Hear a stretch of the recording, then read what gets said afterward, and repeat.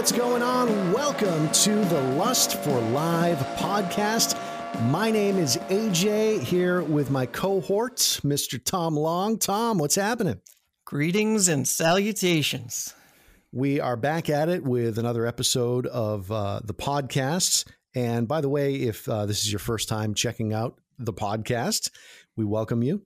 This is a podcast dedicated exclusively to our love for live music, because toward the beginning of the pandemic, Tom and I were just kind of kicking around. We're talking about, man, we miss live music, and we still do. Here it is. It's been over a year now, and I'd like to think that we're getting closer, but who knows? So we figured, why not do a podcast about it? And this would be episode 11. I'm pretty sure, right? 11. Yes.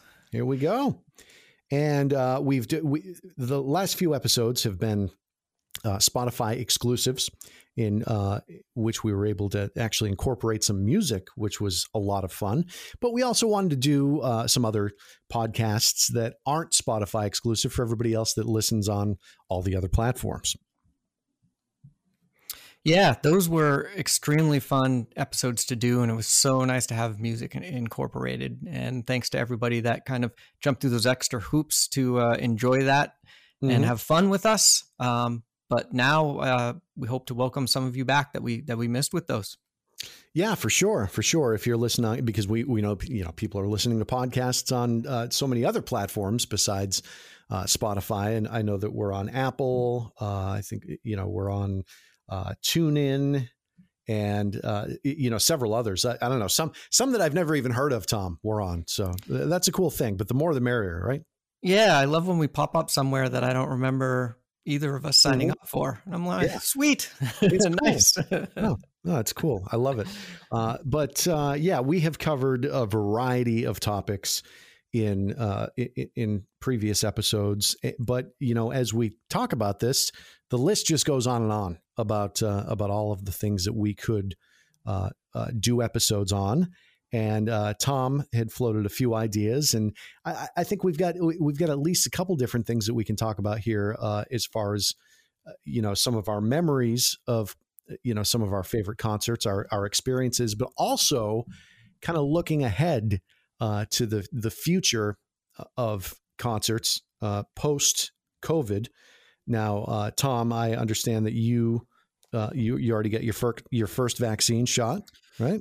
Yes, I am so happy. Such an emotional day to get number one in, and to be that much closer. And you as well just joined the camp, right? I did just the other day, got my first, and I do have an appointment for my second as well, which will be next month. And I'm sure yours is right around that time as well. Yeah, I'm very excited because, after your second dose, you're supposed to wait really 2 weeks till you're really considered fully protected by it. And so that means that I will be fully protected by my birthday, which is kind of a nice marking point. That is nice. And not only cool to think about the fact that we're vaccinated, but for me, I think more importantly, thinking about how many of the rest of the population have received their vaccine at this point. I think last I saw here in Maine, I think it was almost half have gotten at least their first shot.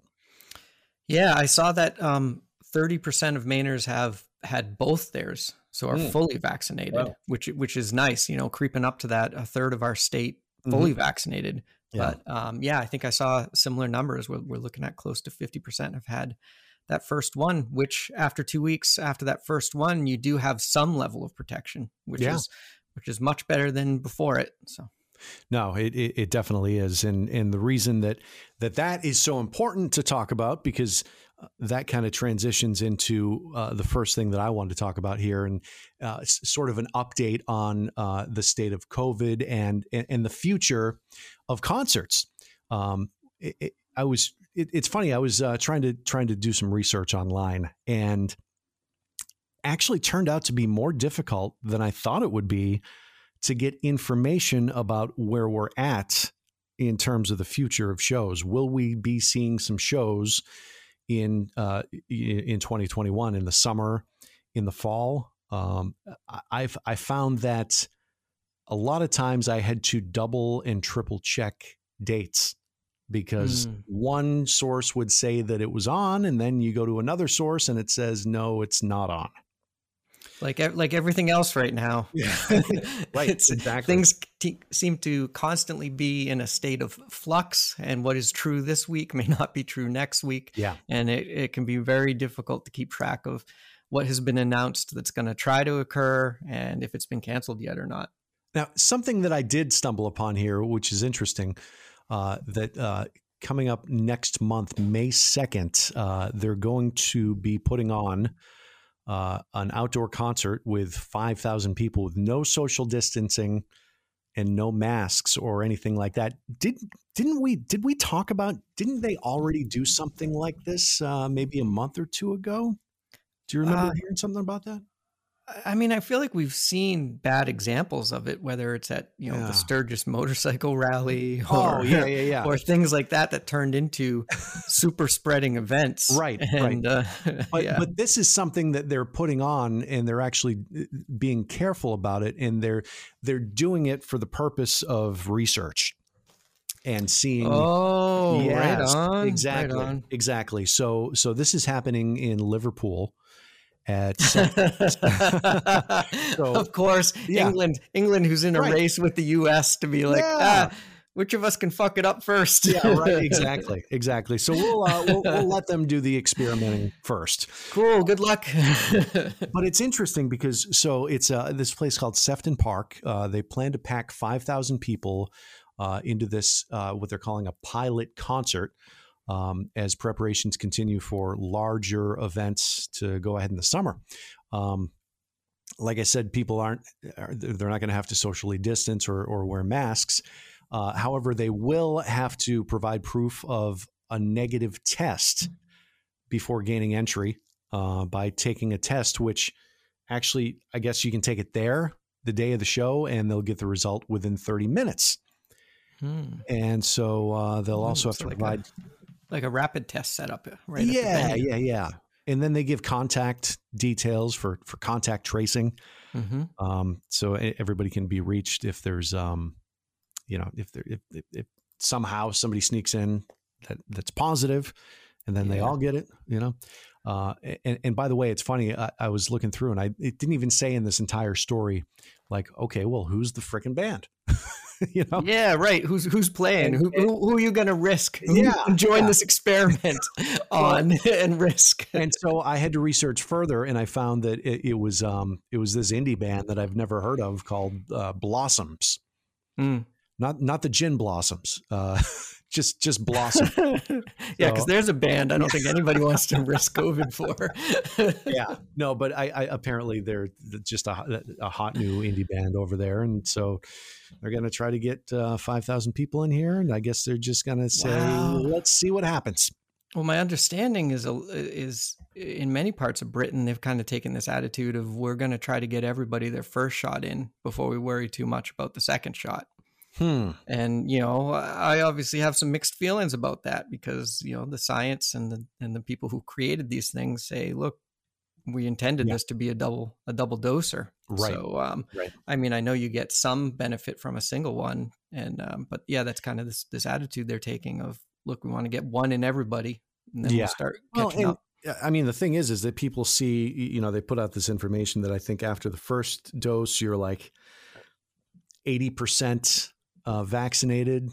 And so people see that, they're like, oh, 80%, that's good enough for me. Right. I'll take that. But you know what? It's not only getting that extra 20% of coverage, but also if you have the first shot and only the first shot, I think that's not going to last as long.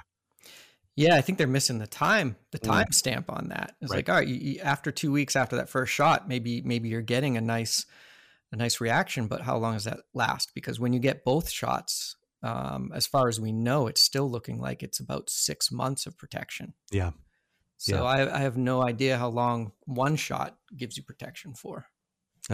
6 months. I mean, 6 months at your and my rate, just receiving them. We're talking like a Christmas time need for a booster if that holds up. That's true. Yeah.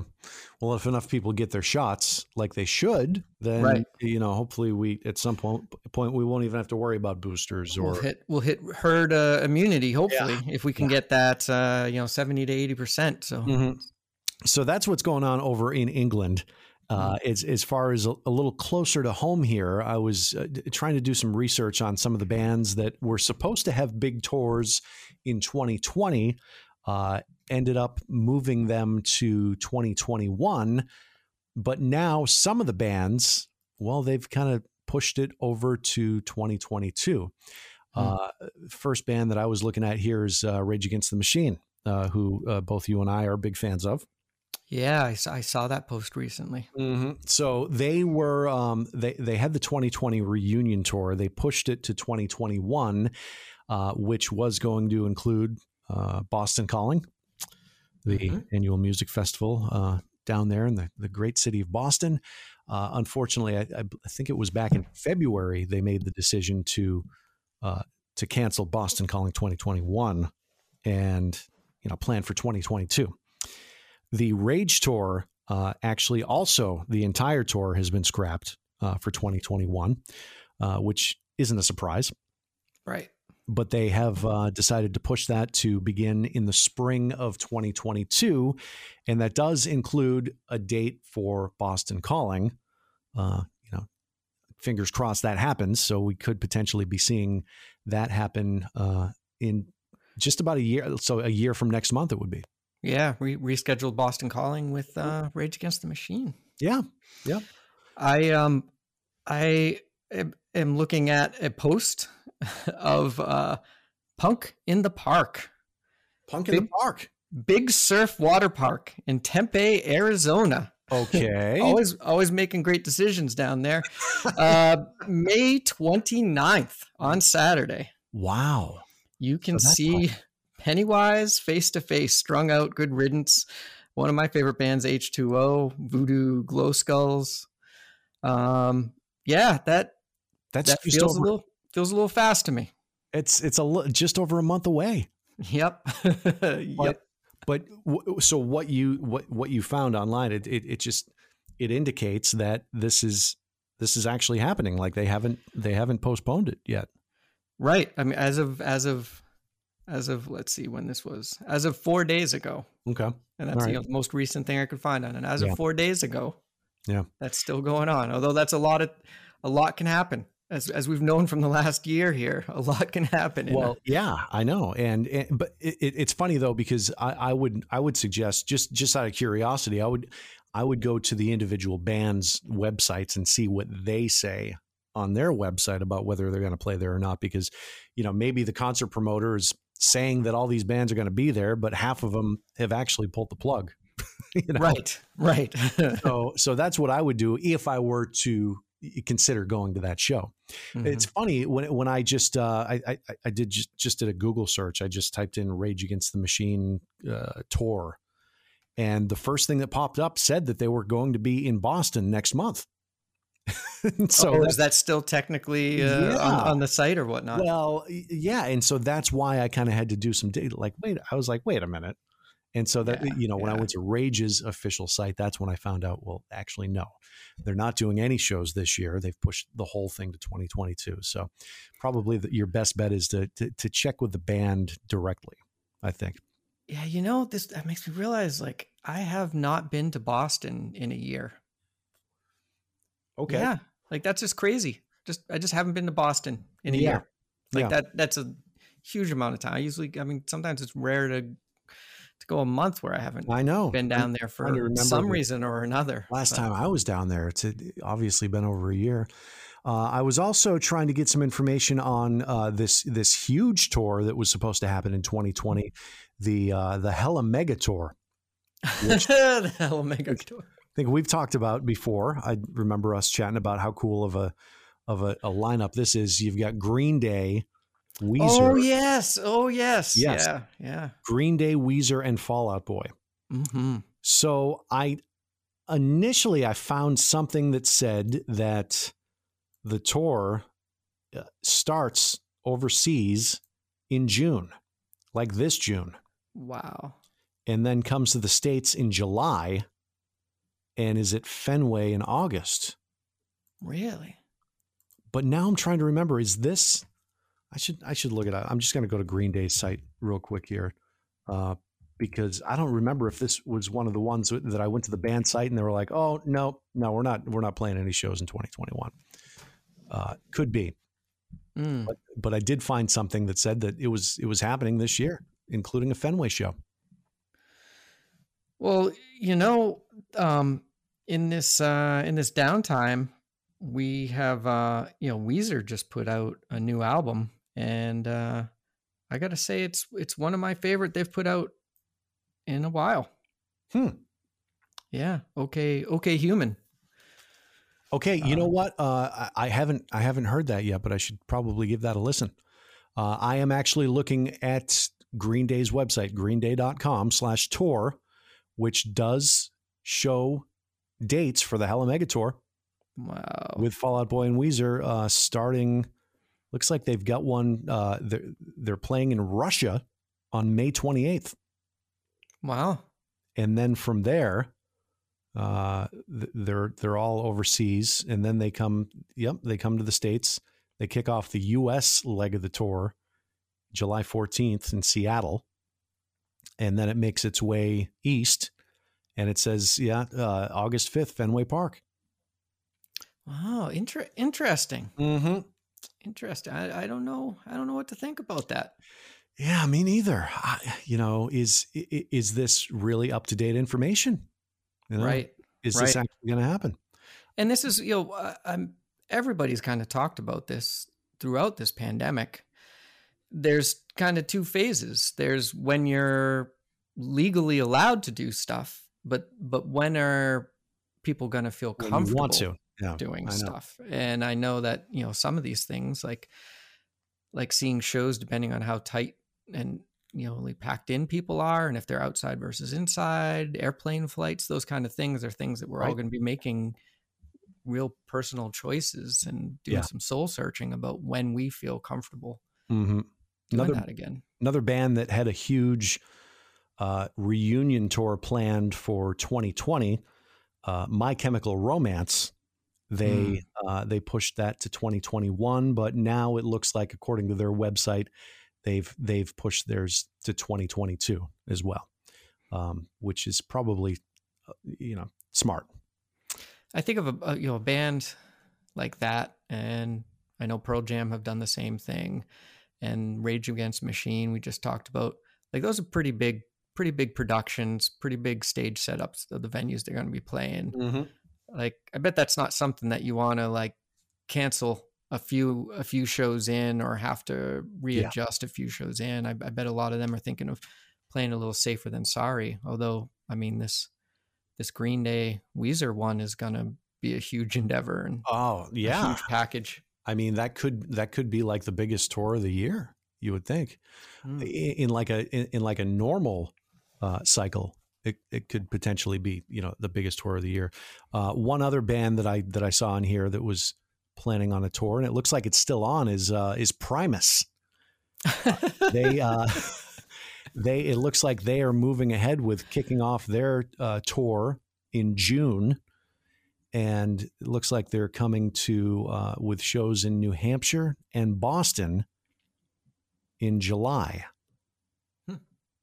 So there you go. And that's kind of the question too, and that plays a variable in our decision making. Someone like Primus, I really enjoy Primus. I've seen Primus so many times. They're not going to be somebody that I'm going to feel the need to rush any kind of discomfort to go see again, because I've seen them so many times. I think it might be that band that I either haven't seen much before or just can't stand to miss. That is going to be what finally draws me in once I'm vaccinated and feel that precautions are being taken at places. Yeah.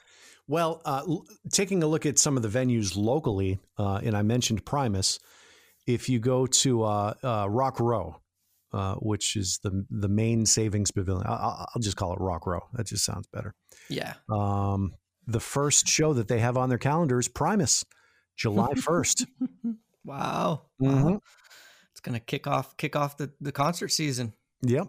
Primus with, and they're actually doing, They're performing. This is a weird show. They're performing a Rush album in its entirety. No kidding. Yeah, they are. And an opener, Wolf Mother. I don't know if you're familiar with them. They're pretty good. Them in a while. Yeah, they rock pretty hard. There's also a few other shows on their calendar. Blackberry Smoke. I think is that country? I don't know. That's out of my genre. The Spirit of the South Fork. And Brothers Osborne. I think that they're country. And Lindsey Sterling. Don't really know much about Lindsey Sterling, but those are the shows on the Rock Row calendar. If you look over at Meadowbrook in New Hampshire, the thing I'm noticing is there. It seems like more country artists are wanting to step out and be some of the first. Right. They have a show on May 29th. Jake Owen.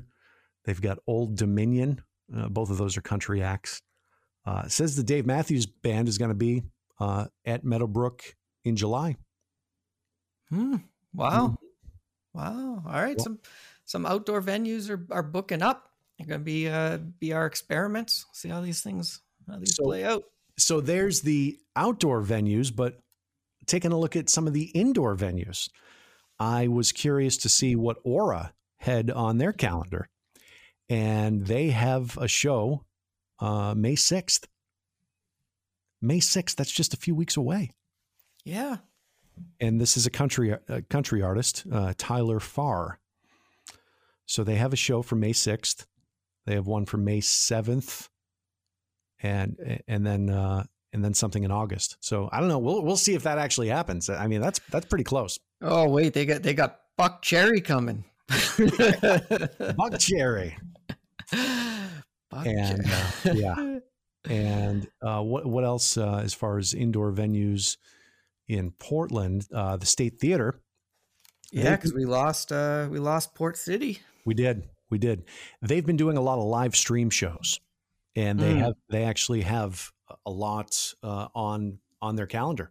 Like they have Decemberists playing there tonight. Looks like, but it's a live stream, so no audience. Right. Yeah, but they've been pretty good. I've been enjoying some of their shows that they've been putting on throughout this streaming, of course. What else? Got to see some of my local favorites, Weekend Friends.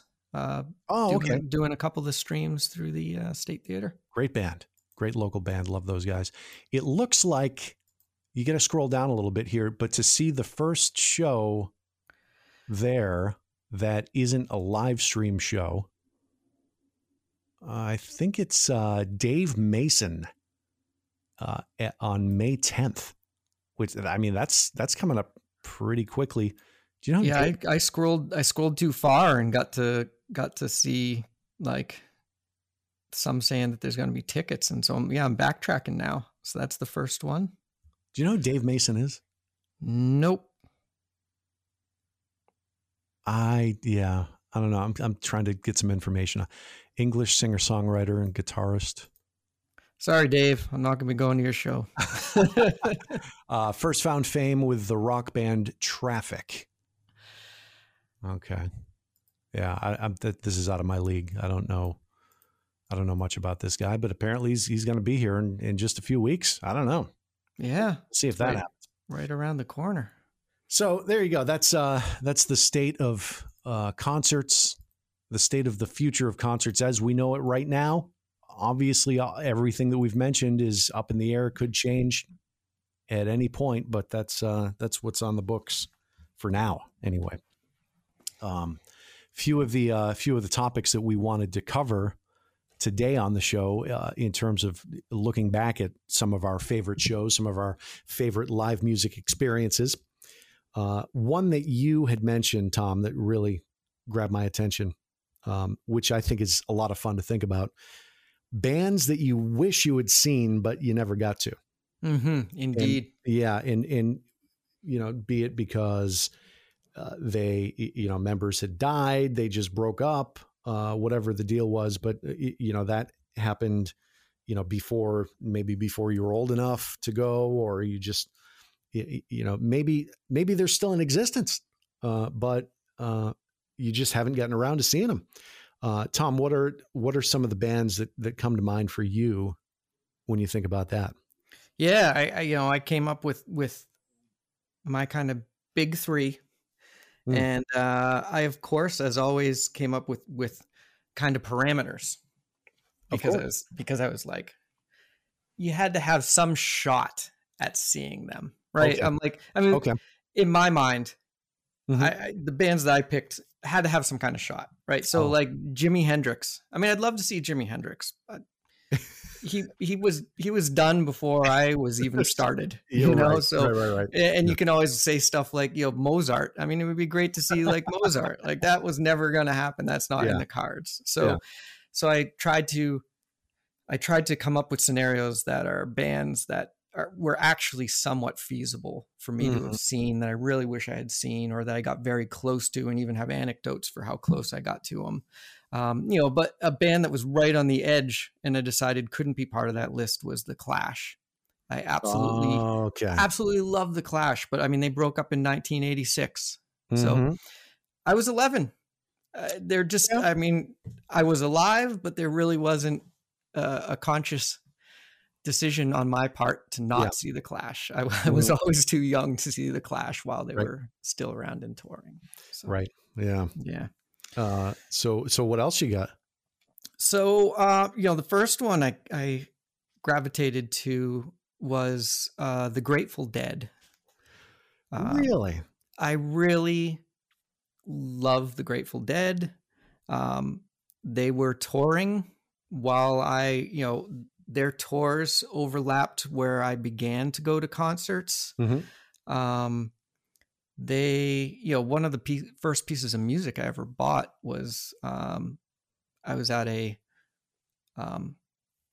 yard sale with my mom as like a little kid. And, you're like, your mom would give you like, here's 50 cents, like go get whatever you want, like splurge, So I had like 50 cents and there's a pile of records and I was flipping through them, and my dad was a huge Boston Celtics fan. And, they had Bill Walton on the team, and he just kept talking about he loved this band called the Grateful Dead. And I'm like, every time he'd say it, I'm like, that's such a rad name for a band. So I saw this Grateful Dead album as a little kid for like 25 cents at a yard sale and grabbed it. And it was American Beauty, which in my opinion is still one of their best albums. Wow. And I don't know, in my snowboard, the guys I was snowboarding with when I was in high school, snowboarding was like being invented, like as we were there, in that age bracket. And the first mass-produced boards were starting to come out. Most places wouldn't let us go, but me and my friends called ourselves the Dead Bears. We had gotten one of those strips of the Dancing Bear stickers, and we cut it up so we each had like one of the bears and put it on our snowboards. And so just really, this is a band like through much of my life I really enjoyed. As I went through all different kinds of musical tastes, they were there and part of it, and never got to actually see them. At one point, I went to college at UMass Lowell.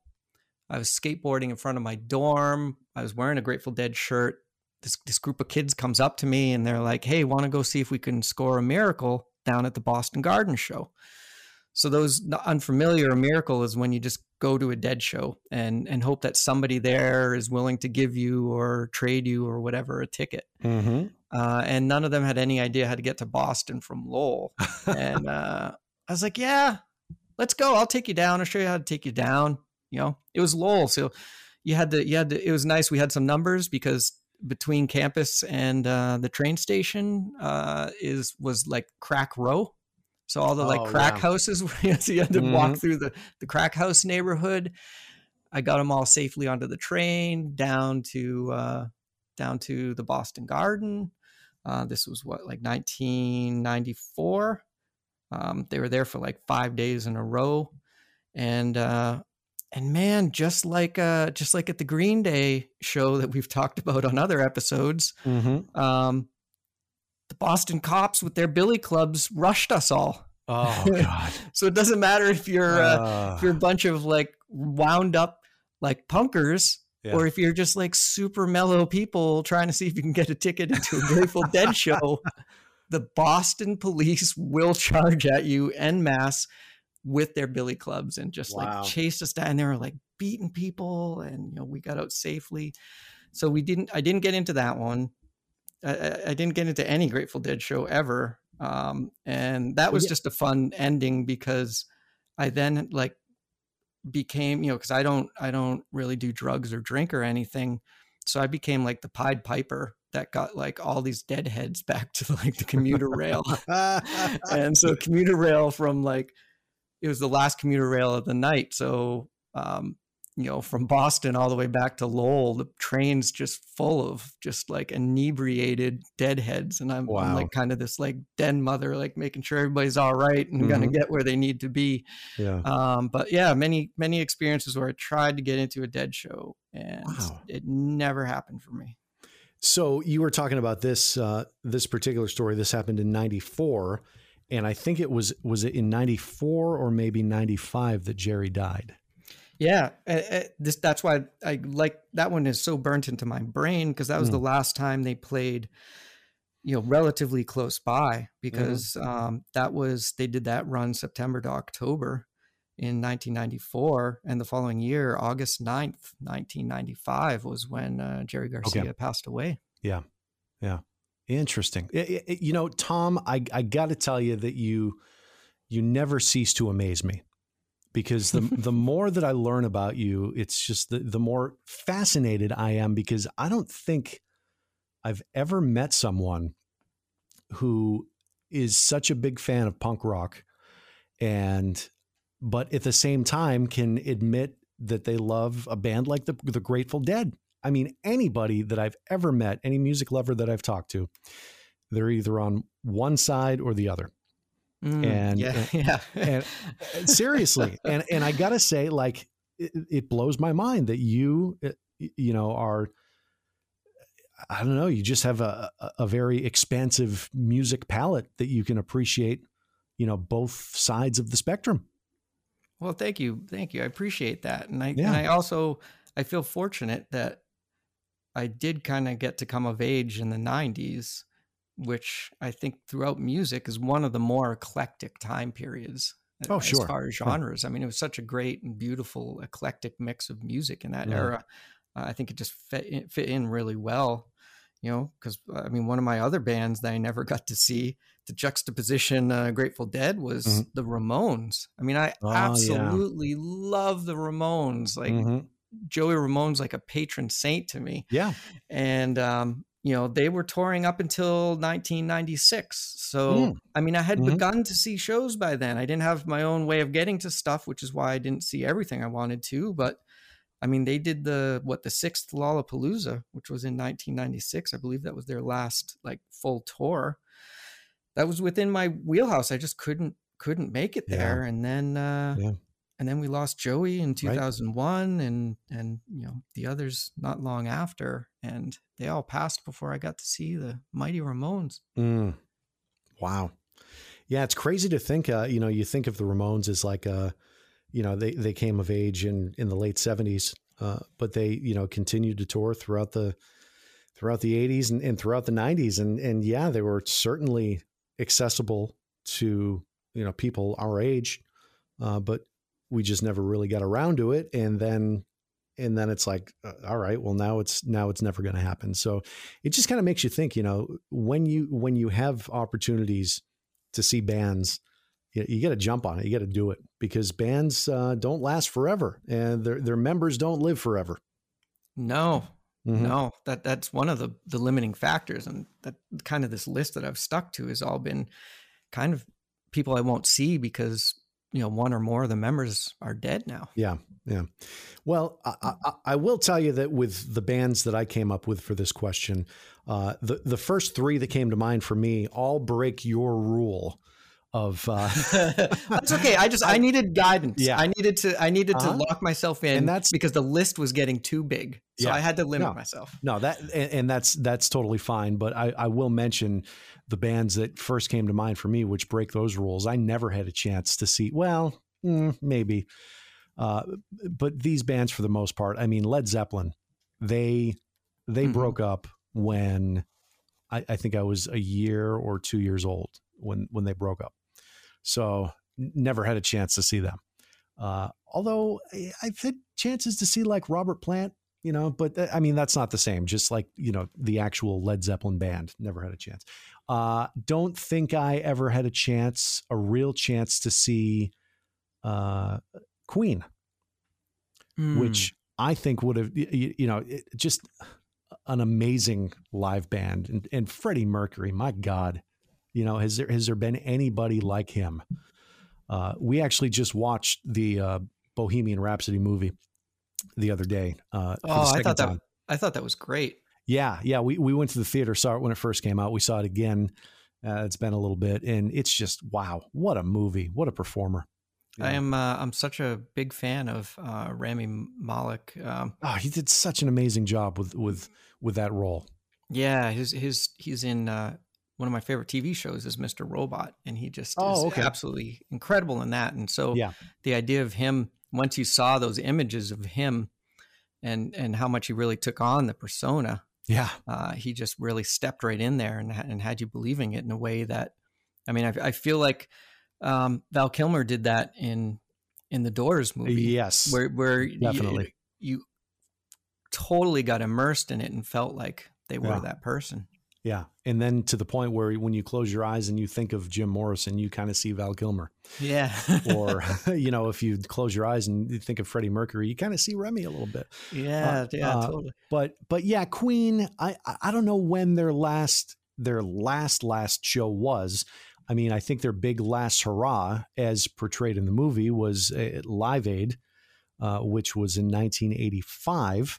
I was like 6 or 7 years old when that show happened. So in theory, I guess maybe I could have been there, but I mean, really, I didn't start going to shows until, my late teens. Right. So, yeah. And then the other band, Nirvana, which obviously their final shows were in 1994.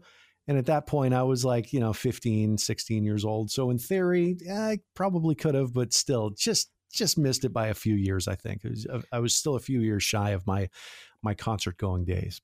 And that was hard too, because that era, they were still playing a lot of club size venues and theater size venues, which were often 18 plus. Exactly. Yes. And so, we weren't of age yet to get into even some of those icons of the 90s that we loved. We weren't old enough to get into those shows yet. Yeah. Yeah. But as far as bands that I've passed up seeing and, several times and have had the opportunity to, and probably should have, but I just didn't, the number one for me, and I think we've talked about this, Tom, because you've mentioned your love of Pearl Jam, and you've been to several shows, and I love Pearl Jam too, but I have never seen them live. Well, maybe that will be one of the shows, because we haven't been to a show or a concert together. So maybe that will be one of the shows we get to enjoy together. It could be. To get you finally to a Pearl Jam show. It seemed like every time they came around, they were going to be in the area. I don't think they've ever played in New Hampshire or Maine. It would always be Boston. Mm-hmm. But anytime, there's a tour, they're coming around, it's in a huge stadium or arena or one of these huge outdoor places that I know that I'm going to be a mile away from I'm going to pay, $300 for a ticket to be a mile away from the stage. And I'm just like, is it really worth it?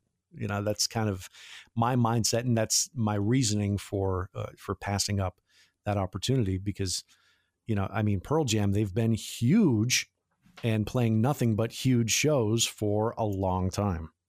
Yeah. And that's, like you, I don't really go to those shows in those giant venues. The big exception was the one I talked about, in a previous episode, to see the Misfits. Yeah. I would have gone to any kind of venue to get the opportunity to see the original Misfits. But it takes quite a band to want to see them in that venue, because those are really tough venues to get into the music and really enjoy. Oh yeah, yeah, and not to mention the fact that having to drive a couple hours and then driving home really late at night. It's something you really have to consider. Like, is this going to be worth it? The other band that came to mind for me that I very well could have seen but passed up several times is Black Sabbath, which Yeah.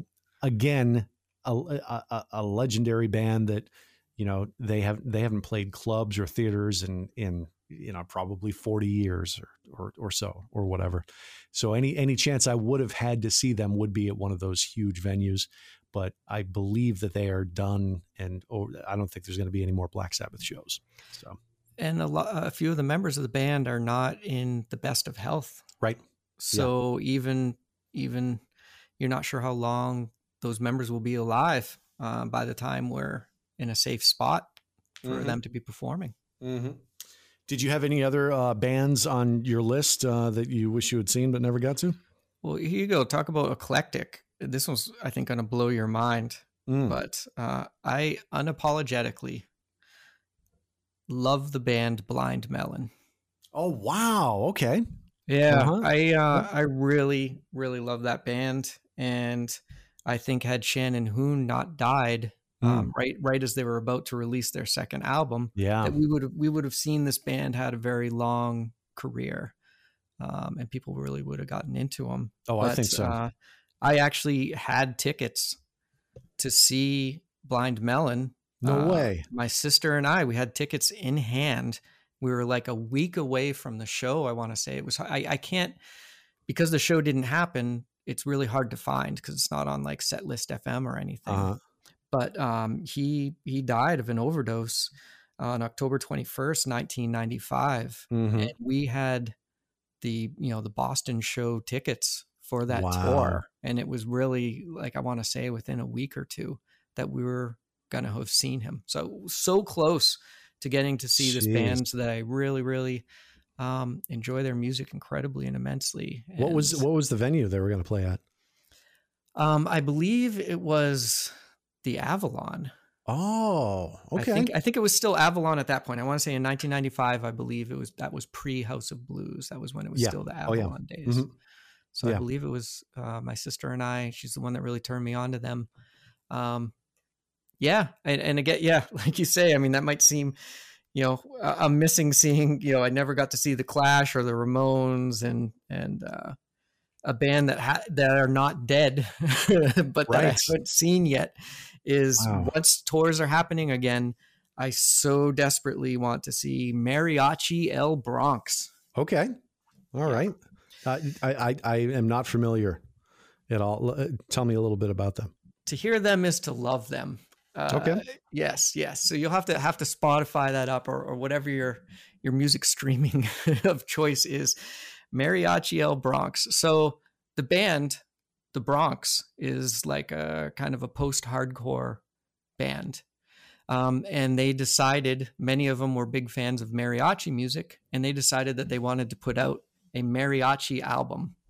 So rather than put out a mariachi album as their post-hardcore band, the Bronx, they said, we'll put it out as Mariachi El Bronx. And it became more popular than their Bronx recordings to that time.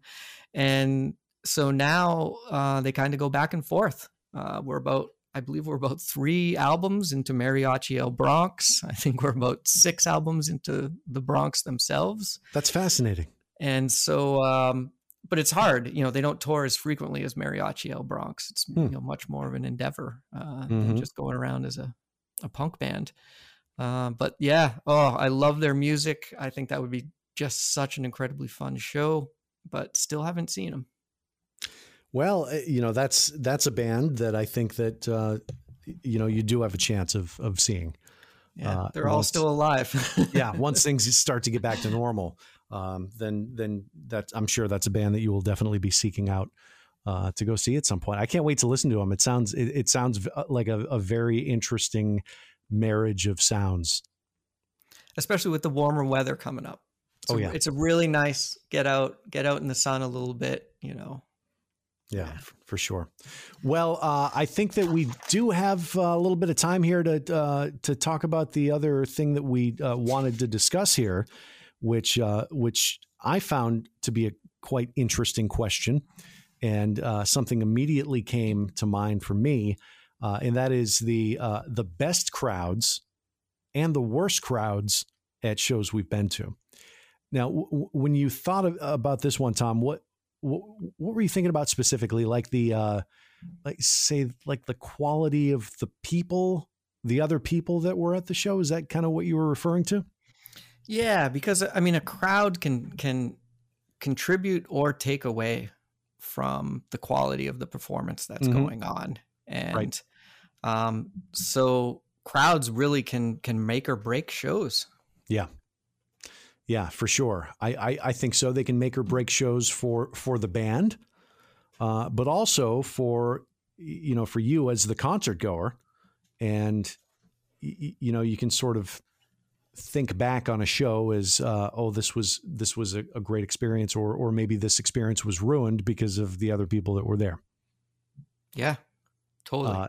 Now, were you going? I'm trying to remember. I think was it when we had your brother on that you were talking about the Radiohead show and some guy vomited? Oh yeah, yep. Yeah. Does that one kind of come to mind with this question?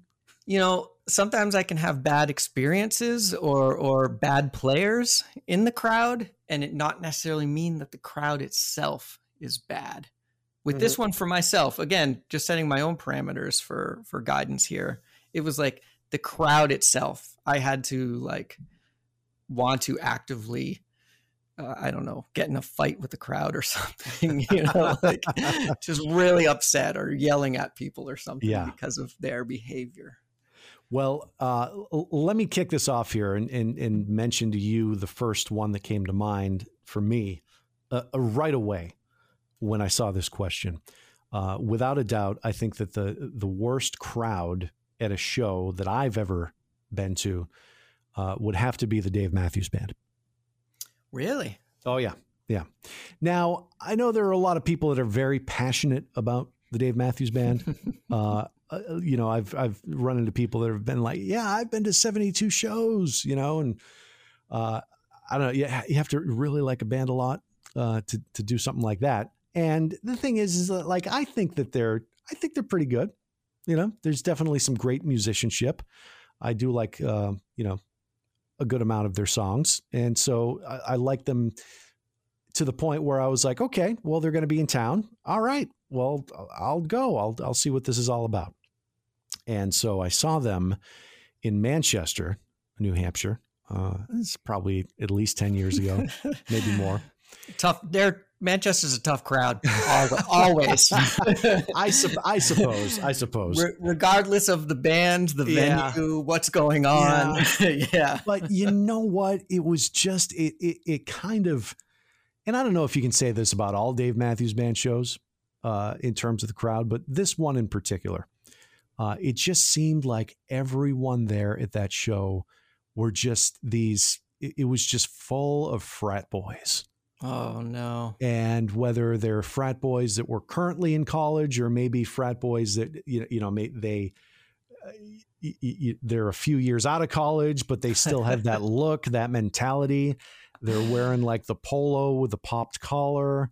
Trying to relive that glory day. Yeah. And just, overprivileged white kids, white guys, they probably, their mommy and daddy probably bought their tickets for them to be there, even though they're, well into their 20s.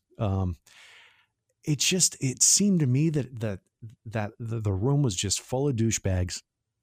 Right on. Yeah. What was the venue? Was it the Tweeter Center? No, it was in Manchester. It was at the Verizon Wireless or whatever it's called now, but the big arena downtown. And where the hockey team used to play there. They have a hockey team anymore. The Monarchs. Yeah, that's right. So that was my experience there. Now, let me just say that I don't know. That was the only Dave Matthews show I've been to. Maybe if you went to see them somewhere out west, somewhere down south or something like that, maybe you would have an entirely different experience with the crowd. But for this particular show, I was just, when I think back at seeing the Dave Matthews Band, that's all I think about was, what a bunch of assholes in the crowd, you know? I think that happened with a lot of jam music for a period. Oh yeah. You know, because you think of, it's just going to be these mellow people, you know, maybe kind of getting inebriated, getting their dance on. But I feel like it was definitely like a trust fund frat boy era of following those, you know, kind of jam bands that just really soured it for a lot of people. Totally. So what was the worst crowd at a show that you've been to, Tom? All right, I'm going to give you a quick trilogy because it's all from the same venue. Interesting. So yes, probably like the top 10 worst crowds I've experienced have all been from the same venue, but it's a venue that I really like and I refuse to stop going to. So then you have to consider, is it, you know, at that point, it's probably not the band that is attracting these people, but it's the area and it's the venue. 100%. Okay. Yep. And it is the State Theater here in Portland, Maine. Okay. It is a wonderful venue. Yeah. And they book wonderful bands. The problem that in many of these shows, what happens, it's always the exact same formula that causes these bad shows. Mm-hmm. And it's one of the bigger venues without getting into like the outdoor venue or the Civic Center. Yep. So it's one of the bigger venues. So what happens is a venue of this size down in Boston is going to be packed with diehard fans that sold it out. But here in Portland, Maine, you're going to get a bunch of diehard fans mixed in with people that are like, what's going on in town tonight? Yeah. Oh, there's a band playing at the State Theater. Yeah. There are tickets still available. Hey, let's go there. Yeah. So maybe a lot of tourists. Yeah. A lot of people that aren't there to see the band. Yeah. Unfortunately, each time that I've had a real bad experience at the State Theater, it's because a significant amount of the audience has not been there to see the band and they have a bar on the floor. So on the floor level, you know, as you know, in the floor level, it's this beautiful theater and the acoustics are great, but at floor level is a bar. Mm-hmm. And so if people are like, this is the place to be tonight, I'm going to go and get my bar on with this band playing in the background. Yeah. And so, you know, the three that were really just iconic for how horrible the crowd was. I saw Cat Power there, and she's incredible. And she's got this beautiful voice, and there's a lot of her music that's mellower and quieter, and that her voice might be the only thing carrying through at that moment. And you're breaking through into these breakdowns of songs with her singing, and you're listening to bar. Like the bar sound is overpowering this quiet mic'd moment. And you can see on the stage, like you can feel it on the stage, like people are yelling, not at Cat Power, they're yelling at the people at the bar, like from the balcony. Right. Like, shut the fuck up. Right. Go. There's tons of bars in Portland. Go drink at a bar if you want to talk to your buddies. Exactly. Same thing, Damien Rice. Damien Rice is this incredible, you know, Irish musician, again, kind of on the folkier side. Love Same Damien things. Rice. You get these beautiful breakdowns in the music. You get, you know, some parts where it's just his voice carrying through, and you're hearing, you know, douchebags at the bar over the performance that everybody paid good money. It's like, you don't have to pay $50 to get into a bar downtown. Right. What are you doing here? But I mean, the best is I love Henry Rollins and I see him every time he comes through. I mean, I see him almost yearly. He does something in New England almost every year. And, you know, he doesn't lambaste a crowd like he used to back in the Black Flag days. Yeah. Like you just don't see it much anymore. He's gotten older. He's got a good presence and stuff like that. But he flipped out at the Portland audience and has not played the State Theater since. Wow. Yeah. Because same thing. I mean, he was doing a spoken word. So you get Henry Rollins, just him and a mic on stage doing spoken word. Yeah. And you got people living bar life on the floor. Yeah. And it's tough because it's not like the venue can enforce rules about, not being a douchebag when the artist is on stage trying to have a serious, intimate moment. You just can't. And right. So unfortunately, that's going to happen sometimes. And it sucks. And it kind of makes me think about how sometimes when you have a headlining band that everybody has come to see, and then the opening band, maybe not a lot of people know about them and are sort of disrespectful of them. It's kind of like that situation. Yeah, right. Except these people that you're talking about, they purposely bought these tickets to see Cat Power or Damien Rice or Henry Rollins. Their name is on the ticket, and they know full well where they are, but they're still acting like assholes. Right. Why waste that money? You could have bought more beer somewhere else. All right. Well, turning things over and wrapping things up here with a more positive tone, talking about some of the best crowds that we've experienced at a show that we've been to. This one for me, I don't know. I thought about it a lot, and I got to say, there was a time that I saw, and I think I've mentioned this on the podcast before, a time when I saw the band Rancid in Boston, and just had such an amazing time. I guess for me, that was the first one that came to mind because I just really had this sense of, it was the complete opposite of what you were just describing, whereas that everybody there in that venue was there to see that band, and everybody there loved that band as much, if not more, that I did. Right on. And it sort of felt like community, and that, we were all sort of, the same in that sense, that we had a love for that band, and just everybody singing along to all the words of all the songs. And it's just, it's a really great feeling. And one of the reasons that I love going to concerts so much, and one of the reasons I miss concerts, is kind of having that camaraderie with like a really large group of people. So much so. Yeah. So much so. Yeah. Mm-hmm.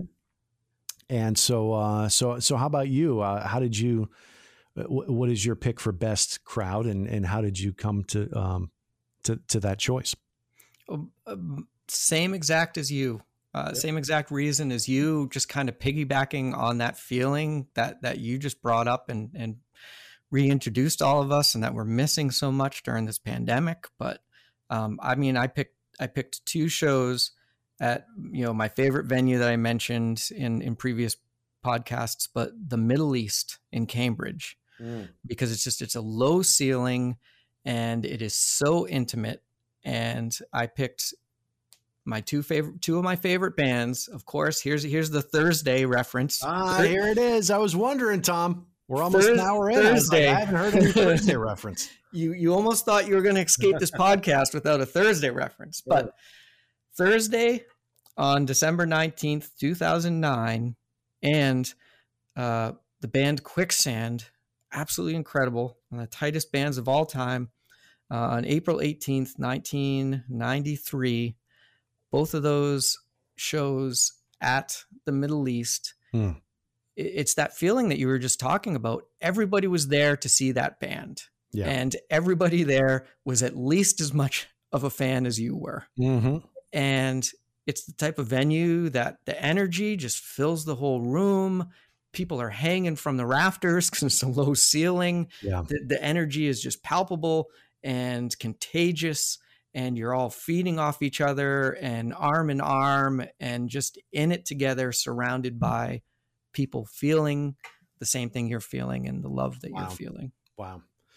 I think that this is a great tone for us to wrap up this episode with, because really what we've just been talking about here with these last two examples, the best crowds at shows that we've been to, is really what this podcast is all about, right? It is. And what we're hoping we can get back to at some point. Mm-hmm. Yeah. And I don't know. I mean, as we mentioned earlier, looking ahead, there are some people, there are some bands, there are some venues that it looks like they're going to try to make a go at it at some point within the next month or two. And it'll be interesting to see how that goes. Will I be one of the first people out there? Probably not. As much as I love shows, I'm going to have to wait a little longer, I think. And it seems like you're kind of the same mindset. Yeah. But, please, anybody who's listening, really get yourself signed up to get a vaccine. Yes. I want to be enjoying shows again with you as soon as we all can, and to be healthy with you as soon as we all can. Yeah. So please get your vaccines so that we can start to enjoy these communal moments with each other once again. Yeah. Wow. It's as if we're squeezing in a public service announcement to wrap up the show. Wow. Well, listen to the science. Yes. Yeah, indeed. So I think that's going to do it for this episode. I want to thank you guys so much for checking it out. We really do appreciate it. Whatever platform you're listening on, please, if you want to, leave a review, a like, a comment, whatever, to help us spread the word of this podcast that we have so much fun doing every time we get together for it. Tom, thank you so much for making the time. It's always a blast doing this with you, my man. AJ, thank you once again, and be well and stay well, my friend. Indeed.